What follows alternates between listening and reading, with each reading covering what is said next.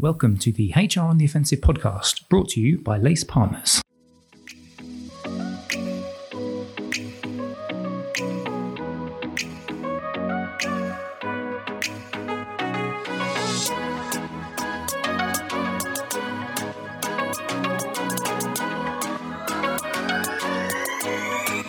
Good morning, good afternoon, and good evening, and welcome to the latest HR on the Offensive podcast. It's me, Chris Howard from Lace Partners. Thank you very much for being here and listening to our latest podcast. And it's a lovely one today, a really interesting one. We've got a fascinating guest, somebody from within education. So I'm hoping that she's going to give us the benefit of her years of wisdom. And I'm actually welcoming a co-partner in crime for this one for the first time. It's Evan Wynn from Lace Partners. He's actually in the room with me today because we're doing it in a room. How are you doing, Evan? You all right? Good, yeah. Happy to be here, Chris. Yeah. Happy to talk to our guest. And shall we introduce our guest? Yeah, let's do it. Yeah. So this is Deirdre O'Shea. She's the Associate Professor of Work and Organisational Psychology from the University of Limerick. And I'm going to let you in, listener, to a little secret. I did admit to just double checking that beforehand because there's been a couple of times where people put things on their LinkedIn profile and it turns out that's not their exact job title. So I did double check. I did my due diligence. Deirdre, welcome to the show. Thank you very much, Chris, and thanks, Evan. It's lovely to be here. Yeah, it's lovely to have you on. Now, what we wanted to do, because the three of us obviously had a catch up a few weeks ago, actually it might have been before Christmas now, just to talk about some of your passions and areas that you have a passion for. And so what we wanted to do today is really tap into that. And it's all around that kind of well-being kind of focus within the workplace. But before we go into that, we've got some lovely questions we want to quiz you on. Can you just give our listeners the benefit of a little bit of detail and maybe put a little bit more colour on what you do rather than me just saying it's the Associate Professor of Work and Organisational Psychology from the University of Limerick? Sure, no problem. So I work in an applied area of psychology, and in contrast to some other applied areas, like clinical or health psychology, we're very much focused on the workplace. And specifically what we're interested in looking at is, various different things. One, of course, is what we're going to talk about today. It's how to keep people well or to improve people's well-being in the workplace. And the other side of that is, of course, how to ensure that people are the best they can be in the workplace. So it looks at things like productivity, performance, and motivation, all those sort of things. But predominantly, the way we normally describe work and organizational psychology is that it tries to make work a better place for people in its various forms. Lovely. And I think what a better conversation to have right now where you've got people, post-pandemic, people are concerned about their own personal lives. You've got cost of living, all of these things are impacting and having an impact on people within the workplace. So, but I'm stealing some time because I want to give Evan some first time. Do you want to fire the first question at Deirdre? Yeah, absolutely. So I guess the first question, Deirdre, is what are some of the signs saying in terms of the state of well-being and how is this affecting organizations? And then are you seeing some of what the science is saying within organizations you're working with at the moment?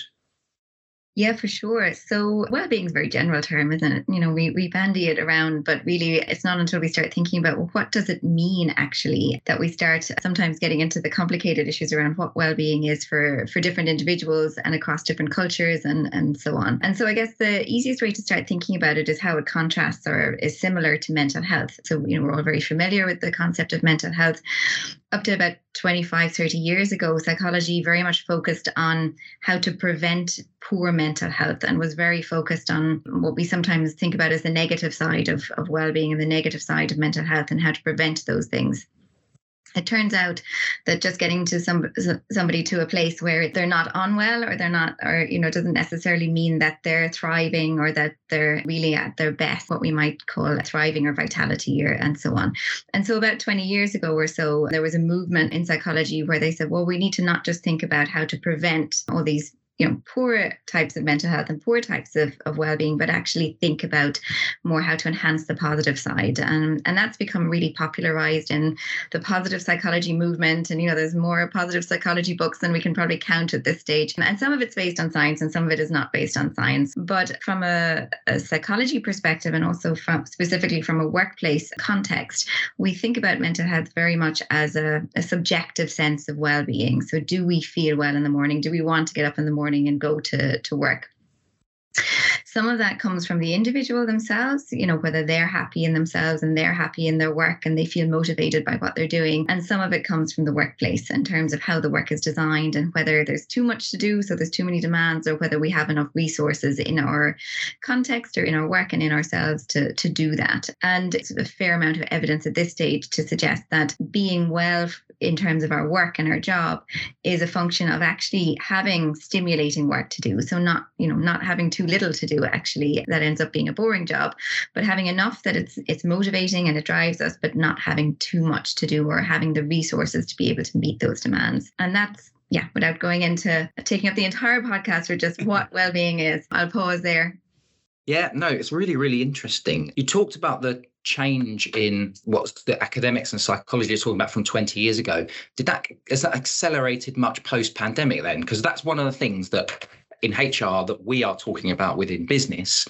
It's how the mindset of how well-being has flipped. It's almost accelerated. If you were to draw almost a linear graph as to thinking or however it was, it's like just sent it through the roof almost as people and businesses start to say, okay, this was something that's been on our radar. We know we should be doing more towards supporting people, whether that's financial well-being, whether that's, looking more broadly at the experience that people have within working. But do you think has from an academic point of view, or just from what you've seen and heard, has thinking accelerated more post-pandemic? I would not say necessarily post-pandemic. What I would say is that there has been a shift over the last 15 or 20 years in society more broadly, which has also been followed then by, of course, workplaces and organizations, which is reducing the stigma around talking about mental health. And, there's been so many campaigns over the last 15, 20 years about, it's okay to talk about it. It's okay to say that you're not okay and so on. And that then has, I suppose, that shift in society. We also see it in shifts in organizations and organizational culture as well, where I think employers now recognize the fact that they have to have a consideration of employee well-being, as well as focusing on things like performance and so on that would traditionally have been the remit. And then, of course, a lot of the responsibility for that sometimes lands on HR, right? Because HR is the people side of the house and so on. And it's, well, how do we do this? And I think organizations genuinely have been grappling with that and how best to do it, because it's not necessarily an easy thing to do. Yeah. One of the other questions I just wanted to ask you, before I will eventually let Evan get a word in edgeways, is how much impact is it a generational thing? So we've got a new generation of people entering the workforce that are more happy to talk about mental health and well-being. And as a result of that, businesses naturally have to bend and flex towards that because they recognize that this new generation of people, they want different requirements to what I'm actually now turning into one of the middle-aged people of the generation before, which is slightly depressing from my own perspective. But I see a generation of people coming into the workforce they've got different requirements from this perspective. And so my question, I guess, it goes back to the original point, which is how much from what you've just said there is it a generational thing as to why businesses are moving? Yeah, I certainly think it's something to do with the times that we live in, but probably more to do with the context in which we're operating. If you went back to the 80s, it was very much about get a job, keep it, hold on to it, and you had a job for life. And you dealt with whatever crap or anything like that you had to deal with in the job because you needed to hold on to it. Now we're more in a situation where, okay, we go through recessions and boom times, but certainly at the moment we're in a reasonably good job market. There's relatively low unemployment and so on. And of course, people can be more picky and choosy then, and they will pick a job where there's more enjoyment, there's better benefits, we have more meaning from the job and so on. Whether that's a generational thing or whether it's just the fact that at the moment, we're in that type of environment, I don't know. But certainly I think people are looking to what organizations will give them beyond a paycheck for sure. Yeah. Yeah. And you talked about organizations making sure you have the right people and that employees don't have too much that they can't cope. Do you think that organizations are doing enough to ensure that happens? Or are organizations focused on maybe treating the symptoms of poor workplace well-being or poor employee well-being rather than focusing on the underlying larger issue? That's actually a really good question, Evan, because I think that actually gets to the crux of the issue that, we focus on well-being as opposed to what might be causing people's poor well-being in organizations. And that comes down to a number of factors. It comes down to how jobs are designed. There's a long-running topic in HR, which is around high-performance work systems and how we design work so that we align the organizational goals with the individual's work. But sometimes we forget to think about, well, how much do people actually have to do? Can they do their jobs in enough time or in the time that they have? Is it a reasonable expectation around that? And of course, they're the sort of things that if we have too much to do, if we have a lot really tight deadlines, if we're not clear on our roles or our goals in the organization, so lack of role clarity and those sort of things, they will cause us stress because we're not sure what we're doing or whether we're doing things correctly or as they should be done and so on. So the design of work and how we align work and align people's demands that they have to do in their job with, what's realistic is a really, really important aspect of maintaining people's well-being. Of course, that's a harder job and a harder task than offering a lunchtime mindfulness course or something like that and saying we've ticked the box with well-being. So for sure, we need to be thinking about those things. And we also need to be thinking about the resources that we provide people with, things like having a really supportive supervisor, having the basic things to do your job. We saw an awful lot of that during the pandemic where, even in healthcare and so on, where they didn't have the basics around PPE and all that sort of stuff. And of course, that creates huge stress or not having a sufficient workforce to meet the demands. We've spent probably a decade or a couple of decades looking at lean systems and how to get leaner. But sometimes you need a little bit of slack in the system as well for when those unexpected things happen to try to maintain people's well-being as much as possible and their performance as well. It's really interesting. And interesting you were talking about ticking the box there, because I think that's something that we've talked about internally at Lace from what we've seen, not necessarily amongst our clients, but perhaps some businesses, or not HR teams, but some businesses in general. So I just wanted to get your thoughts just in terms of this idea of this box ticking exercise. And people often think, what is well-being? Do people need to think a little bit more about it's not just ticking certain boxes, like, for example, let's have a mental health policy in place, or let's have a series of interesting mindfulness sessions once a month to say we've done our job. Just what are you seeing in terms of, or what have you seen in terms of that tick box exercise? And are there any tools that you could recommend businesses could start looking at? And what steps do organizations need to take to actually address some of these well-being issues? I think, to be fair to many organizations, they are genuinely grappling with how to try to, improve their employee well-being and do the best by their employees. But, it's a relatively new emphasis, let's say, in terms of managing well-being. And so I think if you're trying to look at, well, how do we address well-being, then, we often buy off the shelf solutions, so we see Couch to 5Ks, we see lunchtime mindfulness. And it's not that those things don't have an impact or are not beneficial, but they may not be addressing the causes. You could say that at the very least, they're demonstrating that an organization cares enough to try to put these things in place. But to really grapple with it, I think with some of the things that organizations need to think about is what is the cause? There may be a reason to try to improve what we call the individual resources of employees, and to improve their coping skills, to maybe build things like resilience, to improve their self-regulation skills and so on. But we also need to think about what's going on socially. So how are teams interacting? How civil are people to each other? Are they nice? Do they trust each other? How is the work designed? What's the organizational culture? And they are slower things to change and more difficult things to change and require an organizational level approach to it, as opposed to, the sort of providing individual solutions. So the biggest gap, I think, at the moment is actually what we might call kind of diagnosis. When we talk about mental health and medical side of things, we diagnose what the issue is and then we put in place an appropriate solution. I think that's not what we're doing at the moment. And it's a shame. There's so many organizations do things like employee engagement surveys and so on. And it's a huge market.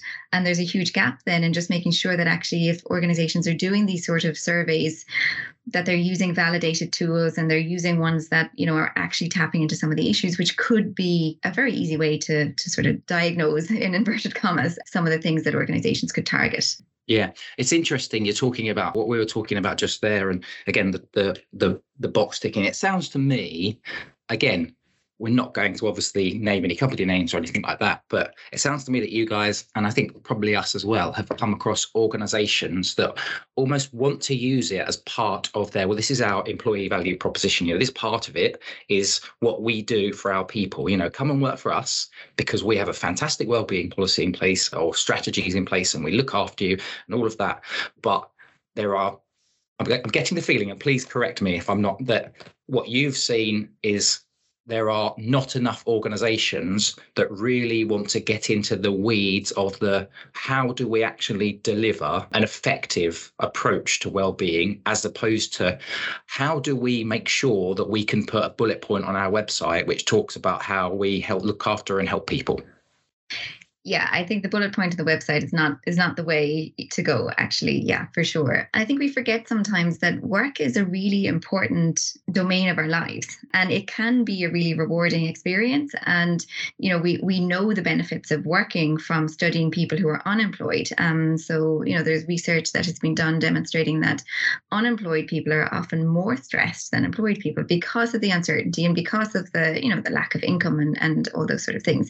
So work's really important for us. Work can be a really positive thing for us. And I think well-designed work, where we like going to work and we're motivated by it, tends to be associated with very high performance and high well-being. So it's a win-win, I think, if we approach it like that. And then it doesn't have to be a box-ticking exercise, because if organizations are really genuinely considering, things like the meaning that we get from the work, or the feeling that we have this positive impact through our work, and that can be on others, it can be through what we do, the impact that it has, and so on. So creating jobs in a way that we see that sort of end result in some way, that we're not just a kind of a widget on a line or something like that, but that we can genuinely see that we are part of this bigger whole and we are having this contribution. That leads to really high performance because people are motivated, they feel the meaning from their work, but it also leads to high well-being, typically speaking. And do you think there's a gap potentially in showing, let's say, C-suite, that high well-being leads to high performance, leads to more productive employees, which directly affects the bottom line? And do you think, let's say, HR are doing enough to show the C-suite that this is in fact a thing? I think it's very hard to answer that in generic. I think there are many, many organizations who are doing this excellently, and there are other organizations who are grappling with it, and there are other organizations who don't care about it at all. So I think we can't make very generic statements about it, but certainly I think it's a topic that's on the minds of employees, managers, C-suite leaders in terms of addressing. And I think, as I said, it's really about understanding what the issues are, understanding how we can improve it, and also recognizing what is being done well. You don't want to throw out the baby with the bathwater, so to speak. So recognizing when, what is realistic for an organization to do, in the sense that even though it's a very important aspect of our lives, work is still only one aspect of our lives. And so considering that, we also have to be cautious not to overstep the line as well. You were talking there about work being one aspect of our lives. Do you think it's the responsibility of organizations now more so than previously to think about the demands that employees have outside of work?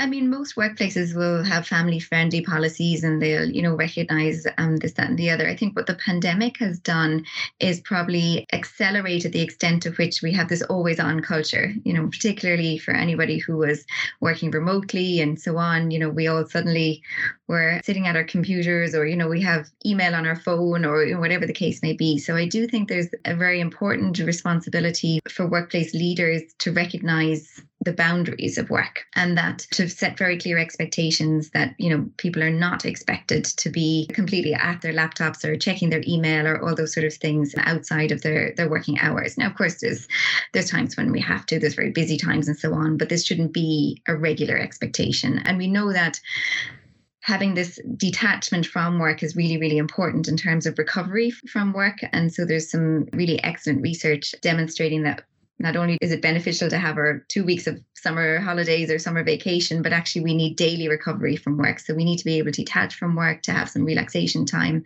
after work, and that actually increases our energy for work the next day. So I think the always-on culture is definitely something that is having a negative effect on well-being and impacting not just work well-being, but more general mental health as well.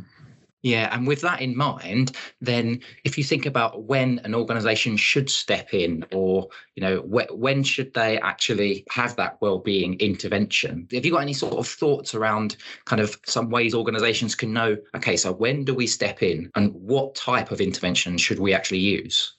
Yeah. So I would think of it more as a continuous process. As individuals throughout our lives, there will be times when we feel great. There'll be times when we're not so great. And, I think the same can be applied to organizations. There are times when we can be very, very busy, and then we have periods when we're less busy and so on. So recognizing it more as a process of continuous ebb and flow, I think, is a good way to look at it. And so there may be times when, particularly if you think about it after the pandemic, many of the experts around well-being at the start of the pandemic were saying, well, we'll all get through this crisis, and then afterwards there'll be this slump because people have worked so many hours and been under so much pressure. And then there's also the other anxieties and all that sort of thing that came with a global pandemic. And so, for example, after a kind of a very critical event like that, well, we can probably predict that we're going to need some sort of intervention or some sort of a boost in terms of our well-being. And in those sort of situations, it's important to think about what are the causes. In the midst of the pandemic, probably all any of us could do was try to manage the anxiety and manage the worry and manage the fact that many people were homeschooling and trying to do their jobs and so on. And in those situations, we try to build people's psychological resources. So, things like managing our emotions and emotion regulation type skills can be beneficial. In other situations, as I said, if the demands of the job are just totally unrealistic, well, then it may be appropriate to redesign the jobs, or to at least think about how we align them so that they have more manageable workloads and so on. And if you think about it, if you do something like that, well, then you monitor the effects of it. You see whether people's well-being improve. You see whether there's sort of critical peaks and troughs in terms of busy times and so on. And so then it might be kind of, well, after our busy time, we always need to do something, or so it really depends on the organization's ebbs and flows and so on, I would say. So that's not a very straightforward answer, a very easy answer. Unfortunately, these things aren't very straightforward. No, indeed.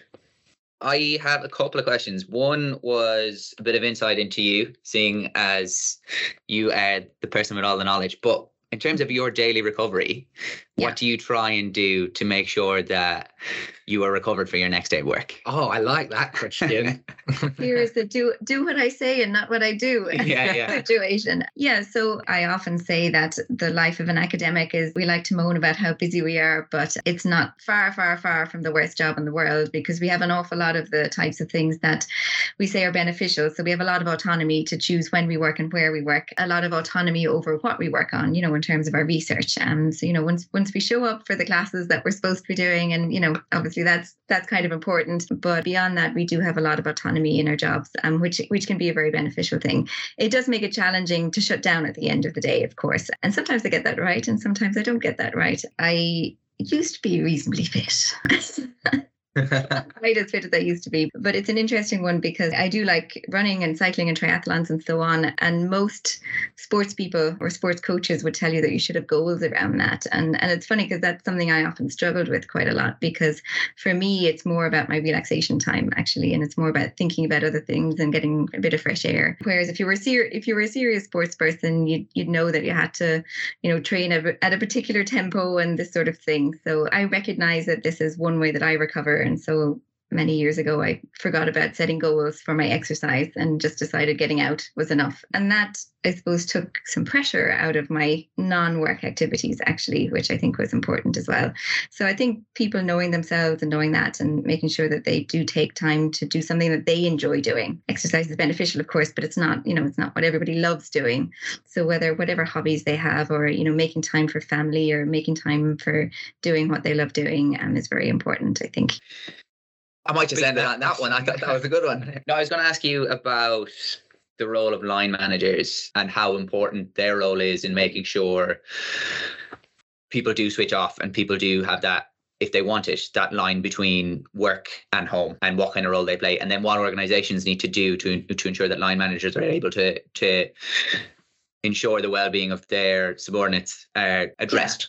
Yeah, I think line managers have a role in setting the expectations. So they have to very clearly signal, it shouldn't be just sort of an unwritten thing, that it is okay to shut down at the end of the day. And you're not expected to be answering emails or checking things online or responding to whatever, with the exception, of course, of people who might be on call or, all those sort of things. That's a different situation. But in the norm that, when people's work is finished, the work is finished and they're not expected to be online beyond that. Of course, from a HR perspective and, from an employment legislation perspective, managers and organizations do have a responsibility to make sure that people are doing that. And a few things that I've seen are quite simple, organizations signaling that you shouldn't be sending emails out of hours, or if you are, to schedule them so that they are sent within hours and, that sort of thing, or to have things at the end of their email that, I like to work sometimes in, outside of normal working hours, but I don't expect you to respond, so very clearly actually signaling things can be, and they sound very simple, but it's really setting the expectation and making people know that this is okay to actually detach from work. So one final question from me anyway. Have you seen, or has it been measured in terms of potentially the societal impact that might occur if businesses do have a focus on workforce well-being? Well, we know that from an economic perspective, that poor well-being from a workplace perspective is very expensive. We want to look at it purely from that perspective. So, there was I think back in 2014, the EU estimated that it cost the economy of the EU maybe 20 billion euro a year or something like that. And that comes from lost productivity, from absences from work due to mental health issues and so on. So if we want to look at it purely from an economic perspective, well, yes, there's a fairly serious societal impact economically. But more broadly, of course, we know that people's work does cross over into their non-work lives. And that's not just for themselves, but also for their families, their spouses, their children, and so on. There's a lot of research done on what's called emotional contagion. And so, if we have a hard day at work and we're a bit frustrated and we come home, that emotion tends to catch a little bit and we'll be a bit crankier with our spouse or something like that. So there are crossover effects, if we want to look at it like that, from our well-being in the workplace and our broader, family and friends well-being as well, in terms of how much we express that or we vent or those sort of things. So from that perspective, societally, having a well workforce that's happy and well has benefits also in terms of, non-work life and other domains and so on. And people are only really starting to, I guess we're at the beginning of organizations starting to recognize that. And therefore, once organizations recognize that, they then start to try and measure that. And so perhaps the ability and the measurement tools aren't quite there yet. And actually, this kind of lends into the final question, because we're just coming towards the end of the podcast. If we are having a chat in 3 years or even 5 years' time, let's just say we get you back on the pod. Hopefully we'll get you back on the pod before then to talk about other bits, because I know when we'd spoken previously, there's a few different topics that we could talk to you about. Let's say we're doing a wellbeing pod in 3, 4, 5 years' time. What's kind of different? What is your hopes for how the workplace and how organizations and employees are engaging with approaches to wellbeing? I would hope, and this is actually interestingly not about well-being specifically, because well-being is the outcome of a lot of these things, but I would hope that organizations are really focused on providing decent work. Actually, decent, good quality work. Because if you do that, so you pay people properly, you provide them with appropriate supports, you provide them with the appropriate resources to do their job, you have sufficient numbers of people to do the work, well-being should almost take care of itself, because people enjoy their work, they love what they do, and they not only do we not have to worry about poor well-being, but actually they should have good well-being as an outcome. So I would hope that the focus shifts to really providing people with quality jobs. And that's a fantastic way to end today's podcast, that hope that maybe in 3 years' time, I'll be even older, unfortunately. But, as will we all. There we go. Yeah, as we will. But Deirdre, it's been absolutely amazing having you on the podcast today. Thank you very much for joining us. You're more than welcome. Thank you very much. And Evan, for joining me for the first time, but not the last time. Thank you very much, sir. Thanks, Chris. You can, of course, get this podcast wherever you get your podcast. I won't go into the usual spiel because there are people that have probably listened to the north of 100 podcasts that we've done and they're bored by that by now. But yeah, hopefully you've enjoyed the show. Were you just pointing at yourself there, saying you're bored? You're bored at the end of my endings. I like listening to your voice. Oh, God. Maybe we'll get producer Brandon to edit that one out. Brandon, don't edit that one out. Thank you very much, listener. I really hope you enjoyed the show. We'll get Deirdre on again to get her to get on a soapbox or two. But thanks for joining us, and we will see you next time on the HR on the Offensive podcast. Bye-bye.